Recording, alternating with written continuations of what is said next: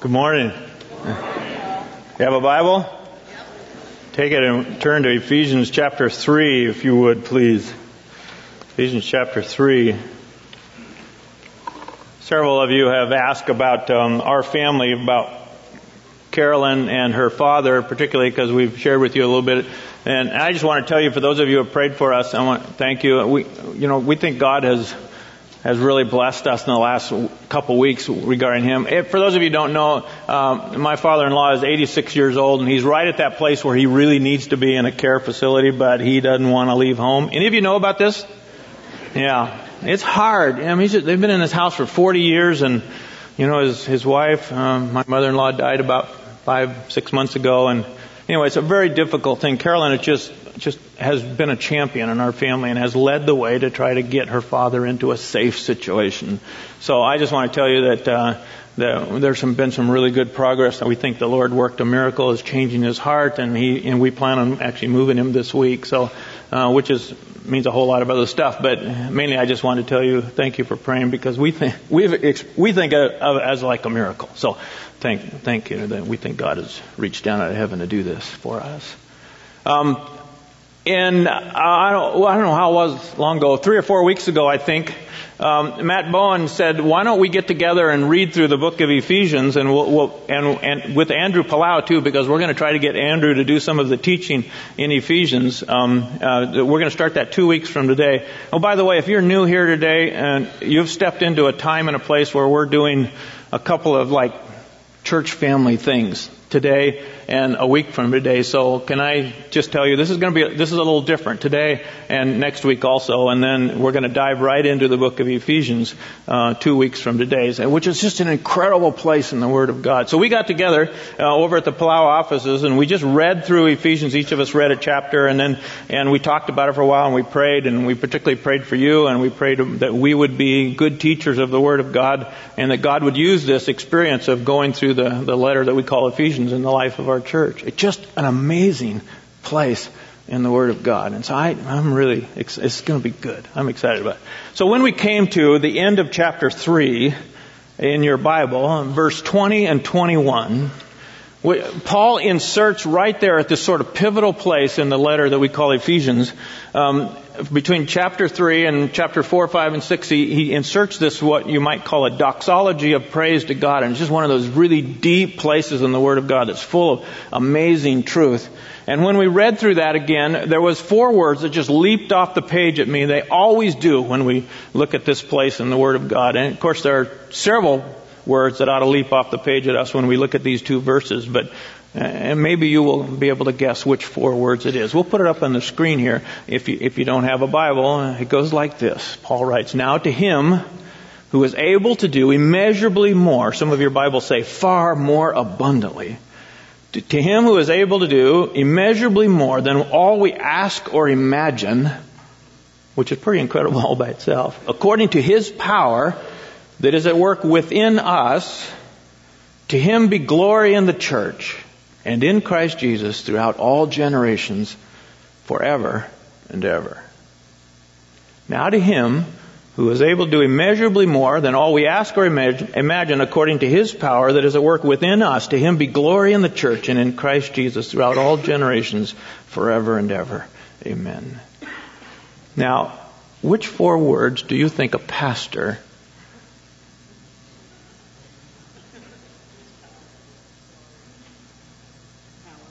glory in the church? Glory. I mean, the rest of it is God, of course, and Christ. So, of course, those are the key. But when I, as a pastor, I think every time I read that, I see those words, glory in the church. And my mind goes, what is that?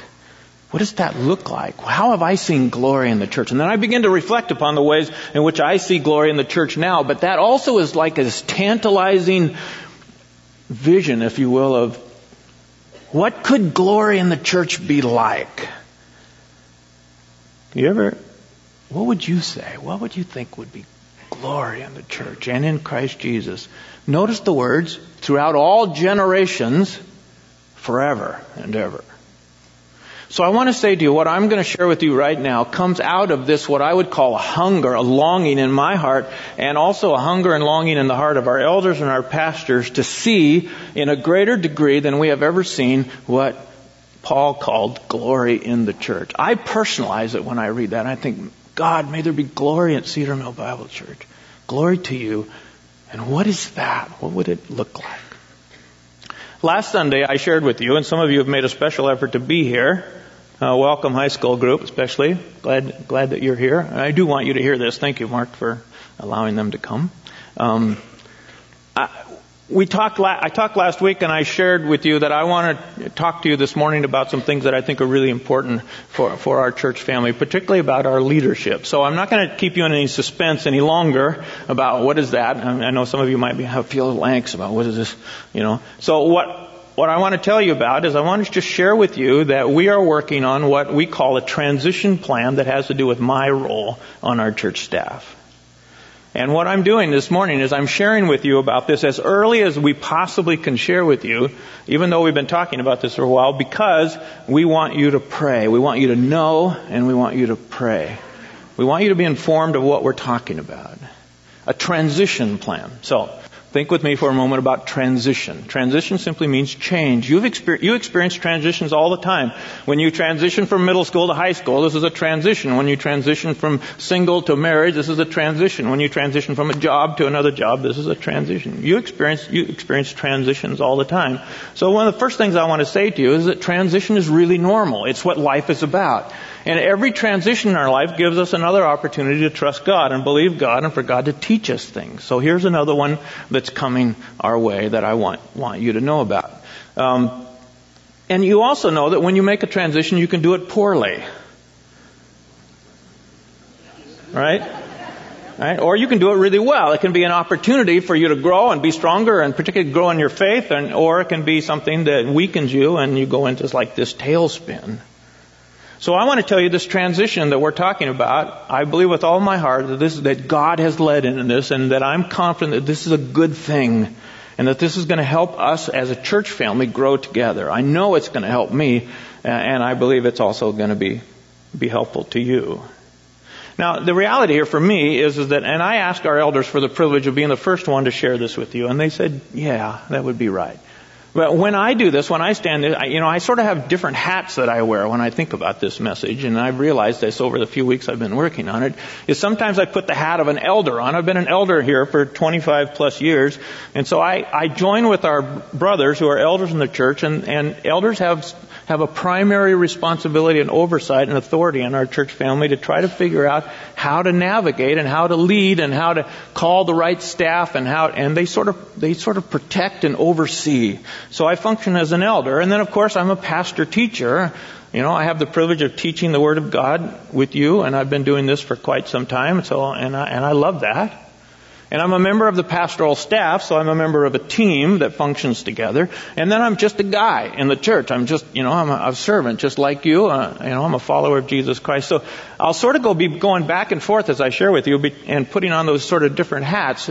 And I don't know any way around trying to say to you, of course, this is very personal to me because this has to do with my position, and it has to do with, as we look at the future, it has to do with my role as pastor teacher. So it's very personal. But I want to be quick to say that this is not, and it must not, be all about me. And if you leave here thinking this is all about Carl, I will have failed. So I want you to, as best you can, I want you to understand this is really all about what is best for our church. And this is really all about what we believe, how God is leading us in our church. So this is not primarily about Carl. So if you feel some angst about this thing, what I'm about to sort of share with you, then I want you to know a couple things. I want you to know that no changes are going to happen immediately. And the other thing is that I want you to relax. And I talked to Matt Bowen. I actually showed Matt this, and he said, you don't, how do you say it? He said, we don't want to just relax because nothing's going to happen right away, right? We don't relax about delay. We relax in the Lord. We trust in God. So I want to ask you to trust in God. Now I want you to stir up your faith and recognize that this is about God. Not about Carl or anybody else. will you indulge me a little bit and let me share a few personal things with you, a little history, if you will. Some of you may not have heard this, so let me share it with you. Carolyn and I are native Oregonians, and we're sort of smug about that. And some of you think we came from California. We actually moved from California here, but we were both born and raised in Oregon. She in Cottage Grove and I in Eugene and Springfield. So we were born and raised in Oregon, but we went to college in San Jose, California. We met there and we got married, and then we got involved. Actually, before we got married, we got involved in a really dynamic church. It was just exploding in growth. It was just a wonderful experience in our life. We got involved. I started out as a middle school youth pastor, part-time, 10 hours a week, and then 20, and then 40, and then full-time. And we spent, it was so full-time. And then, I forgot where I was. So we were in that church for probably 15 years. And I always thought, I just want to be an associate pastor. I respected the senior pastor there, and I got to teach in a Sunday school class. I got to teach the Bible, and I thought, I just always want to support this guy and be an associate. But somewhere along about 1985 or 86, this is a long time ago, 1985 or 86, I began feeling the desire to preach. And I recognized the senior pastor wasn't going anywhere. So I thought, well, I guess that means I need to go somewhere. So I began, this sort of thing processed in my mind and my heart for a long, long time before I told anybody. And then we began sharing with, our closest friends, and they said, oh man, we'd be really sorry to see you leave, but we see this calling in your life. And then we went to our elders in our church, and there were some people who left the staff of our church that as soon as you said you might move on somewhere, the senior pastor would say, you need to clear out your office in about 2 weeks. So we went to our senior pastor and we went to our elders there, and here's what they said. They said, we also see this calling in your life, and we don't want you to leave, but when God calls you to go and preach somewhere, you must go, and we will send you out. We will lay hands on you and send you out like we send our missionaries out, with our blessing and our desire and our prayers for you. And I will always remember standing in front of that congregation and having some of the elders from our church, Cedar Mill Bible Church, come and stand with me and with the elders of that church to send us out to come here. It was in 1987 that Carolyn and I accepted the invitation to come to Cedar Mill Bible Church and for me to begin functioning as what we called pastor-teacher. The elder said at that time, what we really want you to do is we want you to invest as much time. We know you love to teach the Bible, so study the Bible and teach the people the Bible. And then as best you can, love the people and do all the other things that pastors need to do. So we called it pastor-teacher. And I thought, this is the greatest job in the world. These people are paying me to study the Bible. And so I thought, it doesn't get any better than this. And it was sweet. And so we came here, and God worked several miracles for us in those days. He gave us a deep love for the people. We met in what the high school group is now meeting. We call the chapel. And we met there, and the people just wrapped their arms of love around us. They were ready for a new pastor to come. And they loved us and accepted us, and they had great patience as we were trying to figure out, how do you do this? So many people said in those years, you would look right at the carpet. And I did, because I was terrified of, lifting up my eyes and looking at the people. And I told people, if I look at you, I'll start thinking about you and I'll lose where I am. So I just looked at anyway. So anyway, people were very patient in those days, and we were just loved, and it was such a blessing from God to be part of a church that was strong, and it was growing in the time when they didn't have a pastor. It was wonderful to be here. And it was a strong church with a long history of effectiveness, powerful small groups, strong missions emphasis, a strong children's. It was just incredible to be welcomed here and to be part of this church. That has continued now for some 25 plus years. We have been blessed by this church and by so many of you, so many people. I just met with the seniors who are meeting over here, and so many of those people have said, we pray for you every single day. And I know people who have done that for more than 25 years, prayed for us every day. These are people who love us and encourage us and have prayed for our kids, and we've walked through that. We've experienced some pain with them. We've shared in their pain. They've shared in ours. It's been an incredible privilege for us in these years to see the faithfulness of God's people. And when I look around now, I realize again that God is still carrying out some of those key ministries and priorities that were part of the church family way back at 27 years when we came. And they were part of the church family for 30 and 40 years before we came. You know, strong commitments to world evangelization, to world missions, strong commitment to children's ministry, a strong desire to disciple young people, a strong desire to build community among groups. There was just so many rich things that have gone on and have continued. So those core things are crucial. And then God has raised up, and particularly in recent years, new ministries that just bless me. I mean, I see some things and I think, oh, this is good. Things like the Jesus Table, and Celebrate Recovery, and, so many other things that God has done. The prison ministry. I see again and again your personal witness for Christ and your community, your schools, your neighborhood. It's just this whole emphasis again on community and really not just having small groups, but having them truly be community. It's just been really good. I'm privileged in these years to serve as a pastor and as an elder. And I love that pastoral staff and I love our elders. I love them and I respect them. One of the things that we do in that position as pastors and elders is that we have to lift up our eyes every now and then from the sort of immediate things that are happening in our church family and the immediate needs, and which is not an easy thing to do, is to sort of lift up and look over that. We must look up over that, and we've got to look out into the future. That is one of the primary tasks of leadership, is to look into the future and try to discern as best you can what needs to happen in this church for the future. One of the things that has become abundantly clear to us is that, of course, our world is dramatically changing. And for those of you who've been around for a while, you know that change is accelerating. The cultural changes have been accelerating. This world is a very different place than it was 25 years ago. This community is a very different place than it was 25 years ago. I mean, we live in a world that is just absolutely full of immense challenges as a follower of Jesus Christ, and it's full of immense opportunities for us. So, I want you to think with me, what would glory in the church look like, not now, or even a year from now, but 10 years from now? This is what has been running through our minds for some time now. We've been thinking about the next generation, 10 years down the road, 15 years down the road, 20 years. When these high school students are now in their teens and late teens, are 35 years old and married and have 3 kids. What will the church be? This is not the church of the future. This is the church of now. But what is it going to be like 10 years from now? And what will the church look like? What must the church look like in America? You are aware, I believe, that the influence of the Church of Jesus Christ in America is declining as you look back. What are we going to do about that? What must happen?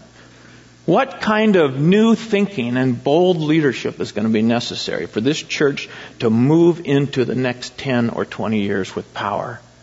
And to see God do things that we have never ever seen before. How are we going to reach multiple cultures and multiple generations for Christ?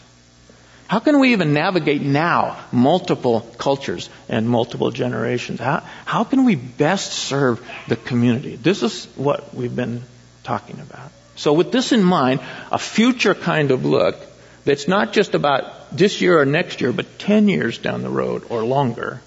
With this in mind, 6 months ago, I presented to our elders what I call a transition plan. That transition plan recommends, here's the nuts and bolts of it, recommends that in 2013, here we are, we began to search for what we call a new lead pastor. And that by June of 2014, that hopefully God will have provided that man, and that he will come in and begin to give leadership to our staff team. And so that is the plan right now that we're talking about, an 18-month plan. It could happen sooner, of course. Maybe it will happen longer, but our plan is that we've targeted June of 2014 as a reasonable date to have, hopefully, this process completed, which will mean that we will have a new lead pastor, and I will have yielded my role as pastor-teacher. That's the transition plan that we're talking about. Did you understand that? Every now and then I'm going to need you to nod your head to me to make sure that I've clearly communicated. If you go, then, okay. So our elders unanimously agreed with that plan. They said, this is a reasonable plan. This is a good plan. It gives us enough time to actually work through the things that need to happen. We need to actually start this search process. We need to figure out what kind of a man are we looking for. What is needed as we look at our staff and our leadership and our ministries and our goals and priorities for the next decade or two. How can we sort of position the church to move into the future? So we've been talking about this for 6 months or so. We've been discussing, we've been praying, we've been talking a lot about it. We've been meeting together, and we're confident that God's leading in this plan. We're confident also that the timing of it is adequate to do the things that we know need to happen. Let me pause right here. Some of you might be tripped up on the term lead pastor. All I can say to you is please don't be. We went through a whole bunch of different titles, trying to senior pastor, pastor teacher, we went through a bunch of these, and every one of them has their sort of their own baggage, if you will. You sort of interpret it, so relax about the title. This is the best one we've been able to come up with, and we actually like the term lead pastor, primarily because we believe that this fellow that we're looking for needs to be primarily gifted in leadership. And not that he wants to be in charge of everything. In fact, we don't want that. We don't want somebody who wants to be controlling everything, in charge of everything, but someone who will lead our team, who will be a team leader.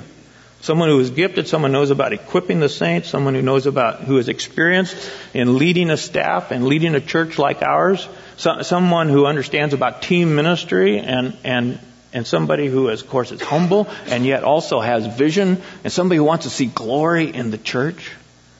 So that's why the term lead. We want a leader. And then we want, of course, that guy has got to be somebody who loves the church and loves people, hence the word pastor, a lead pastor. That's what we're focusing on right now. This has got to be someone that is God's man for us. Somebody with strong gifts and strong experience, and yet somebody who is also just so longs to come here and be with us and to help us move towards what it is that God wants us to become in the next, again, 10 or 20 years. So our elders, of which I am a member, and we operate on unanimity. We agree together. We make unanimous decisions. We're persuaded about the importance of seeking God's wisdom and blessing in this. We know that God might have something in mind for us that we don't know right now, right? I mean, you make your plan, but then you yield to the Lord. I think the Bible says something about that. So that's what we're trying to do. We're trying to make our plan, and we're trying to ask God to guide us through it. So for clarity's sake, let me repeat to you that we're implementing a plan now that reaches out about 1.5 years from now. And that plan is to begin immediately a search for what we're calling a lead pastor. As soon as we have this search team and the process down in place, then we're going to open up this search. And we're telling you this now as early as possible so that you will pray and that we will have time to plan and that we will be walking together and grow in faith through this process, because we know it's going to be a time of transition and some change. We fully realize that God is the Lord of the church, and we will submit to Him and how He wants to lead us. But this is the plan. Okay, so that's it, basically. Now, what I've done is, these past weeks, I've thought to myself, right about at this point, I wonder what questions people will have in their minds. So I've actually guessed about some questions that you should have in your minds right now. And so I'm going to tell you those. And you can tell me back later whether or not I even came close to the kind of questions that you have in your mind. So let me suggest what I'm sure you're asking. Okay? One of them is, why are you telling us this now rather than waiting until you had it all figured out? Sounds a little like you don't know everything. Right. So there are reasons for that, though, and I believe really good reasons. Let me tell you some of them. The first one, at least that I would put first, because it's very personal for me. And this is not the primary motivation of our elders, but it's my primary motivation. And I asked them, and I've shared with them over the years that this is what I've always felt. And it goes something like this. I've always been personally committed, just personally in my own heart, to not take the church by surprise about these things. I've always been personally committed to want, as soon as I thought something was up in my own heart about maybe a change in my role for the future, I have always wanted to tell you just as soon as possible, as early as possible, because I don't want to take God's people by surprise. And the reason for that is because we love you. Because Carol and I love you, and you're our church family, and we would just never want to say, surprise, we're leaving. We just don't want to do that. And so that's one of the primary reasons, is we want to let you know as early as possible.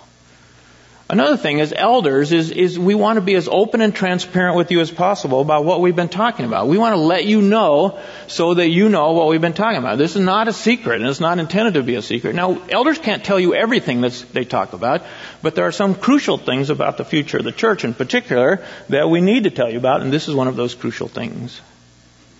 Another reason we're telling you this so early is that we're committed to a plan that allows enough time for us to accomplish some of the things that are pretty challenging as we carefully seek God's leading. When you talk about bringing somebody else in who will be a leader, particularly in a church, we want to do this really carefully. And we believe this plan gives us the time to navigate that and to prepare for that and to hopefully carry it out. Perhaps the main reason we're telling you this now is so that you will pray. I want to enlist you this morning to pray. Now, we ask you to pray all the time. And I'm like you. When somebody says, will you pray? I go, yeah. You know what? I'm asking you to pray about this. When we came here in 1987, in those days, nobody had iPhones and, they didn't find out their time, from a phone. They had this really ancient thing called a wristwatch, And when I looked around at the church, one of the things that I noticed that when you look down the row and people, they'd be reading the Bible and I'd see their wristwatch and it seemed like almost everybody in the church had a little tiny dot, like a paper dot that they had stuck to the center of their watch. And I wasn't here very long. I said, well, what's with the dots? Is this some kind of cult or what? And they said, you know what that is, Pastor? That is a reminder that every time we look at the watch, we pray for God to send a new preacher. And I thought, whoa, got hundreds of people praying for this. Oh, I want to ask you to pray about this. This is crucial. So those are some of the reasons why we're telling you now. Another question that you probably have in your mind is, why this change? Why? Why are we doing this? The simplest answer, I believe, is that we believe it's now time for us as servant leaders, that's elders, of the church family to seriously and prayerfully embrace a plan for ministry and for leadership that stretches out into the next 10 and 20 years. We're trying to figure out what the church should look like and what kind of leadership and what kind of core values that we have now are going to move into the future and what other new things God might have for us. The truth is, of course, is that we have no intention of changing the core values of our church. I was just meeting with the seniors and somebody asked me, are we still going to teach the Bible here? And I wanted to love them and I wanted to rebuke them at the same time, I want to tell you, our elders are not going to give up teaching the Word of God here. We believe in the Scripture, right? So some of the core values of that we have embraced, this church has embraced for 60 some years, long before we ever came, are going to continue. Those are not going to change. However, having said that, ministry and the way in which ministry is done is going to have to change. There has to be some new things developed. And when you start thinking about, if you could just try to visualize the church, Cedar Mill Bible Church, if you would go away for 10 years and come back and walk into a worship service or go to one of the community groups or sense what's happening in the community of Cedar Mill and into Beaverton, what would it look like? How would it be different? That's what we're talking about. So what we know is that the core things, the values, if you will, the principles, the truth of the Word of God, and some of the ministries will continue pretty much unchanged. But then there's a whole bunch of other things that God is doing right now and has already called us to do, and we're moving in those areas. But then there's surely some more things as we look at 10 or 20 years. So this transition thing might come as a bit of a surprise to you. You might think, I don't quite get this. But I believe that when you reflect more deeply about it, you will recognize a couple things. I think you'll recognize this is really normal for a church family to go through. It's really normal for all of us to think about. None of us are going to be here forever, right? So transition is a certainty for us. And I think you will come to the conclusion that you'll be confident that our elders and our pastors are looking into the future and they want to be wise about this. And this gives us time to share our thinking and then to establish some other times to share with you about sort of where we're going. So, another question you might have is, so what happens now? What's going to happen like now, right away? I want to say to you there's not going to be any immediate changes in my role, nor in any of our staff roles. Dan Larson is going to continue to lead our staff. I report to Dan. He's going to continue to lead our staff like he has been. He's going to continue as executive pastor. I will continue to do the majority of the Sunday morning teaching. Matt will certainly do a lot of it, and maybe we can pull Andrew Palau or maybe some others into it also. So Matt wasn't here last hour, so I talked about him, but now he's here, so I have to be more careful what I'm about to say. No, I'll say the same thing. Regarding Matt, some of you might be thinking, well, the elders have already sort of anointed Matt to take this position, and so that decision maybe has already been made. I want to tell you a couple things. One is, no, that decision has not been made. But we know that Matt is a gifted, really a gifted, powerful young man for God. We know that God is going to call him and he's going to put him in a position like this at some time, in some place, to lead a church. But for this particular position, listen to me very carefully now, it's really premature for me to say anything about an individual, about Matt or anybody else, because our elders are still working through the list of the things that are required for this position, and that task has not been completed yet. And they also deeply believe that we need to open this up to a nationwide search. So I think what I can tell you is that Matt will certainly be considered by our elders on this, but we want to open it up to a wide search. Does this make sense to you? Okay? All right, good. So we expect this process to take some time. That's why we've said like 18 months. We have no plans to change our current leadership team for months to come. And we're working on the steps of this plan. And I want to say to you also, we're going to set up some specific times for the elders and probably the pastors to communicate with you and for us to sort of, as we go along, to navigate this, because we want to keep you informed. We're going to try to figure out different ways to do this. We'll do it by email and, on the church website probably and other ways, but we'll probably also call some meetings where we'll just update you on what's going on. Now, most of the elders are here this morning, and they are available this morning if you want to talk to one of them. If you have a really, really difficult question, ask them. Actually, I'm an elder too, so you can ask me too. But brothers, can I ask you one more time, wherever you are, would you stand up just so our people can know where you are? And these are our elders. Love them and trust them. Thank you, brothers. Another question you're probably asking is, what do you expect of us? I'm glad you asked that. What do you expect of us now? A couple things, actually several. I ask you to remain faithful to God and remain faithful to your church in these days. And now you say, what do you mean by that? I mean by that, look, you need to just dig deep and realize one more time, this is not Carl's church. Never has been. Never will be. It's not the elders' church. It's not the pastor's church. It is the church of Christ.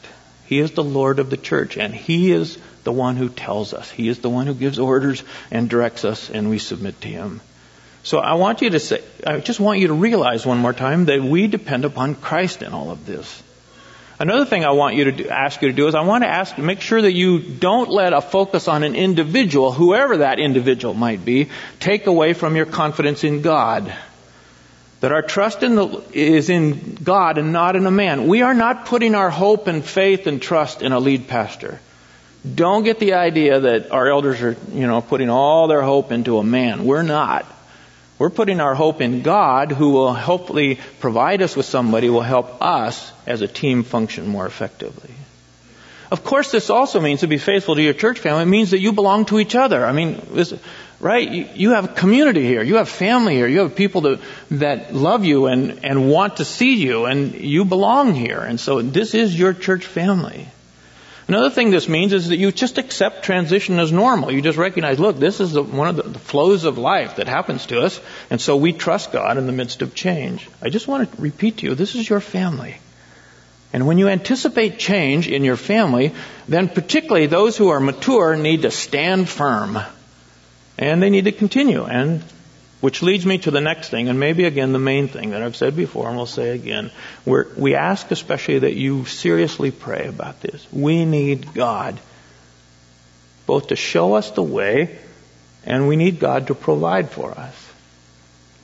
God is the one who we are dependent upon to help us. That God will enable us to make this process, by the way. And by the way, this is another thing I want to ask you specifically to pray. For those of you who are actually taking notes and you will actually pray, will you pray for this? I asked our elders, when I first laid out this idea to them, I said, my prayer is that this period of time will be what I called a joyful and peaceful process and experience in our church. A joyful and peaceful experience in our church family. My friends, we know how to do it badly. And we're just asking God, will you show us how to do it well? And we depend upon you as God's people to respond with maturity in this. And we depend upon you to see and to experience the peace of God and the joy of God. If this troubles you a little bit, now if you're not troubled at all fine, But I'm just saying, if it troubles you some, then I want you especially to commit yourself to make this a joyful, united, peaceful process. We do want your feedback. If you've got questions or concerns, I want to tell you the elders are open today and will be open in the days to come. You can ask us anything. We may not be able to have the full answer, but we are open at any time to any question by any method that you want to ask us. Another thing that I want to ask you, that I expect of you, my brothers and sisters, I want to ask you to trust our servant leaders. I ask you to trust our elders.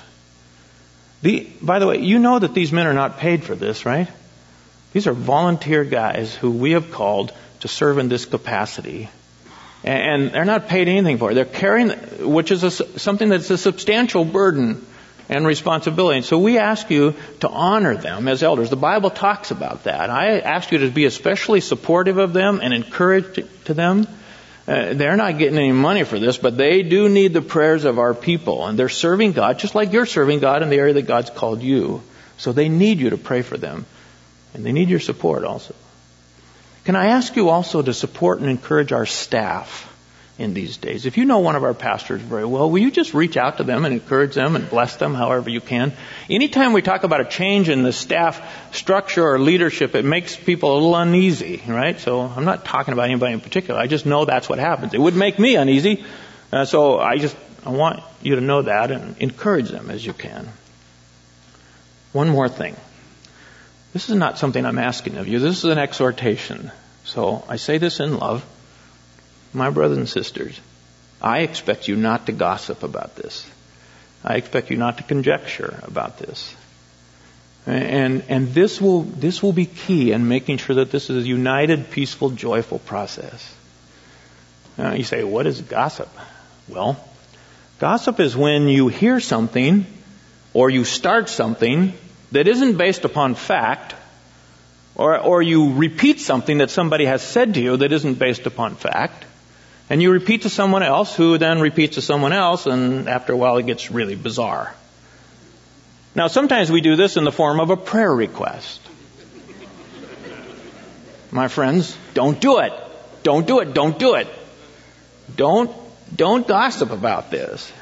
Don't repeat anything that is not based upon fact. And by the way, I'm telling you everything we know right now, and that's why it's taking a while. So, if it's not based upon something that I've already said to you, then it's probably not factual. If it's not something you get directly from the elders, then it's probably not factual. So don't repeat anything. I said the word conjecture also. The word conjecture is guessing.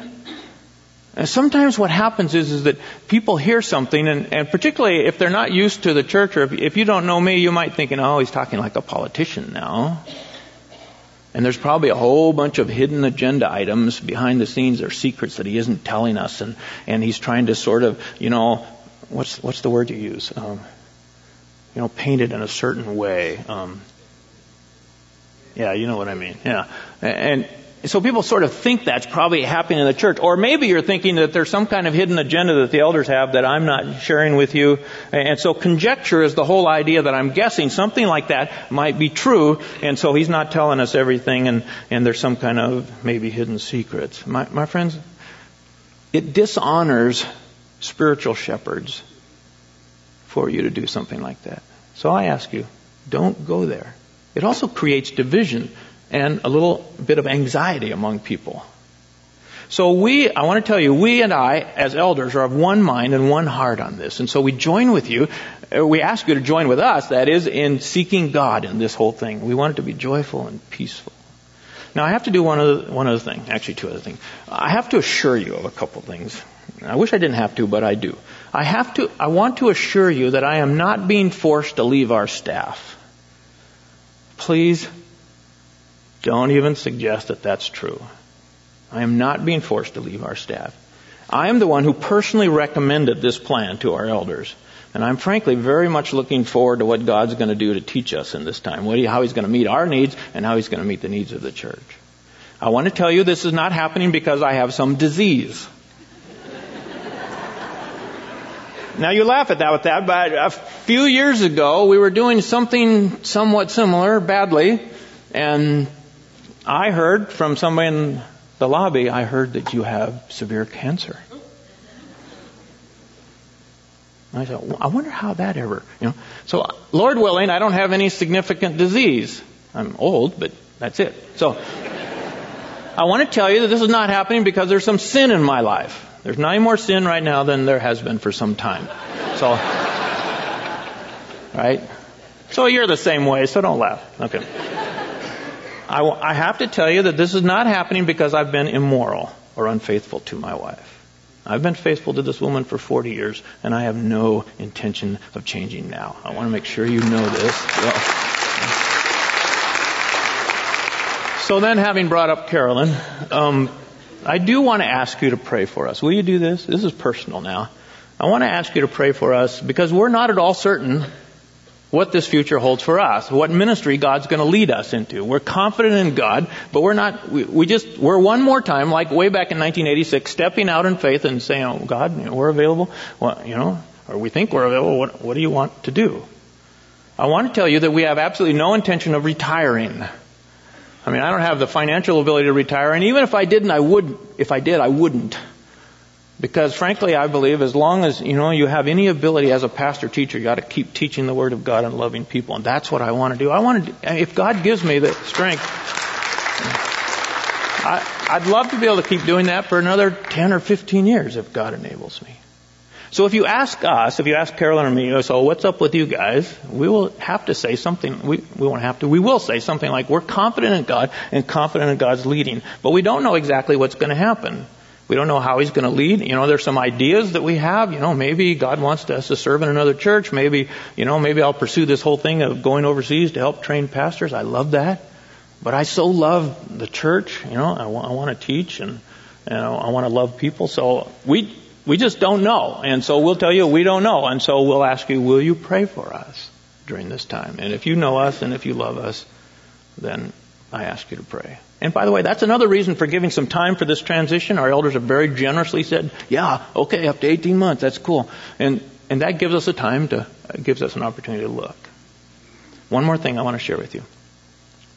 I want to tell you just a word about my desire to finish well. I showed this to my wife, and my wife said, if you start talking about finishing well, they're going to think you're talking about dying.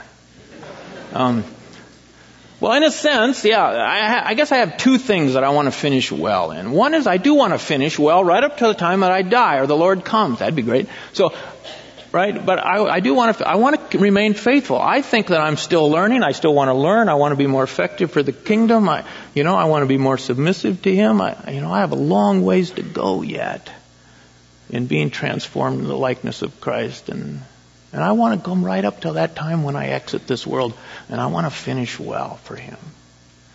But I also want now, in these days, to continue well. And so for me, that means I'm still the pastor-teacher of Cedar Mill Bible Church, and will be for some months to come. And so that means that I want to open the Word of God with you. I'm praying that God will give me the privilege of opening the Word of God with you for some months ahead. And I want to be faithful in this calling that God has given to me. I don't feel released yet from that calling, but I believe it's coming. And so I want to just tell you that I intend to remain faithful to teach the Word and shepherd the flock and do whatever it is that our staff and our pastors and elders feel like I should be doing. So here it is. I want to ask you that if you would, together with me and all of our elders, give yourself to a kind of vision, if you will.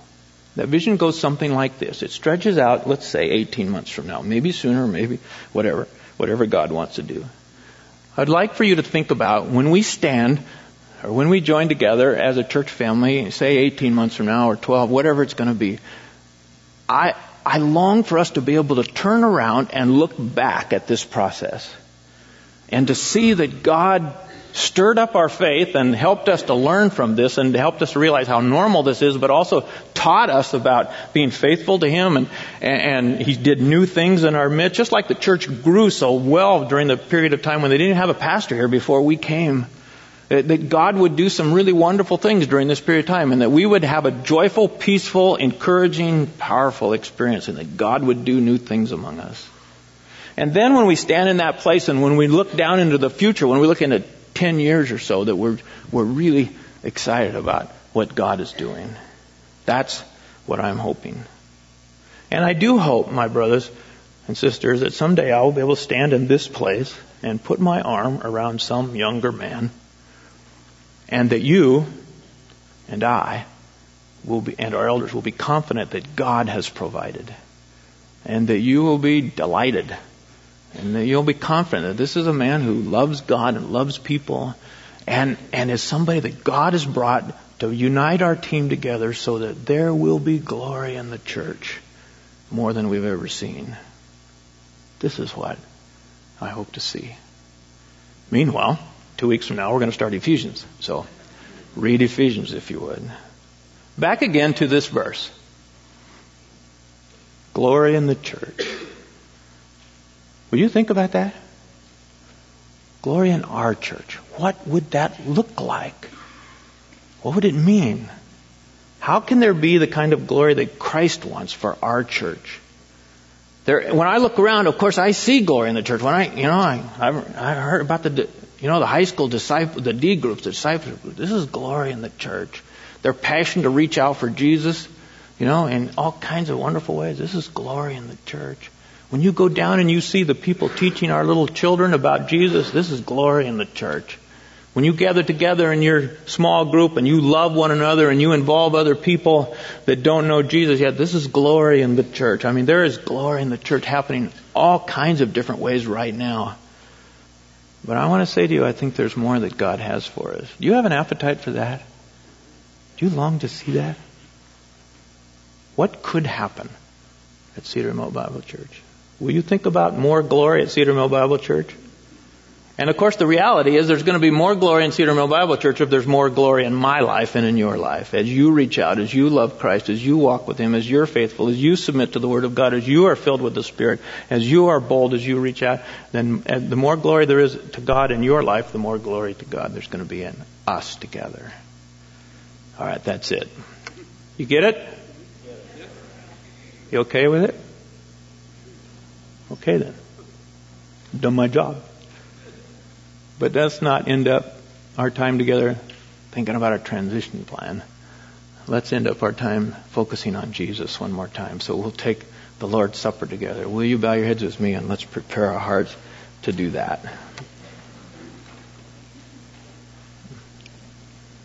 Father, one more time, you give us the privilege of taking a piece of bread and drinking a little cup to remind us of the body and the blood of our Savior. We give you praise again for the greatness of your love for us, that you sent your own Son to give His life for us, that we could have eternal life forever with you. We give you glory that your intent is for there to be glory in the church in heaven and the church on earth. And that your intent is for that glory to be to your name and in your Son Jesus Christ for all generations, every generation. And that you intend for that glory to be forever and ever. We're so grateful that you've invited us in by the body and the blood of Jesus. So we ask you to help us to worship Him now. Will you help us to shove other things aside in our mind and focus only on Jesus? Will you help us to praise Him now and to be grateful for the cross one more time and the resurrection? Will you help us to know and feel a little bit again of the greatness of your love for us? Let us feed on Christ at this moment, we pray. In His name, amen.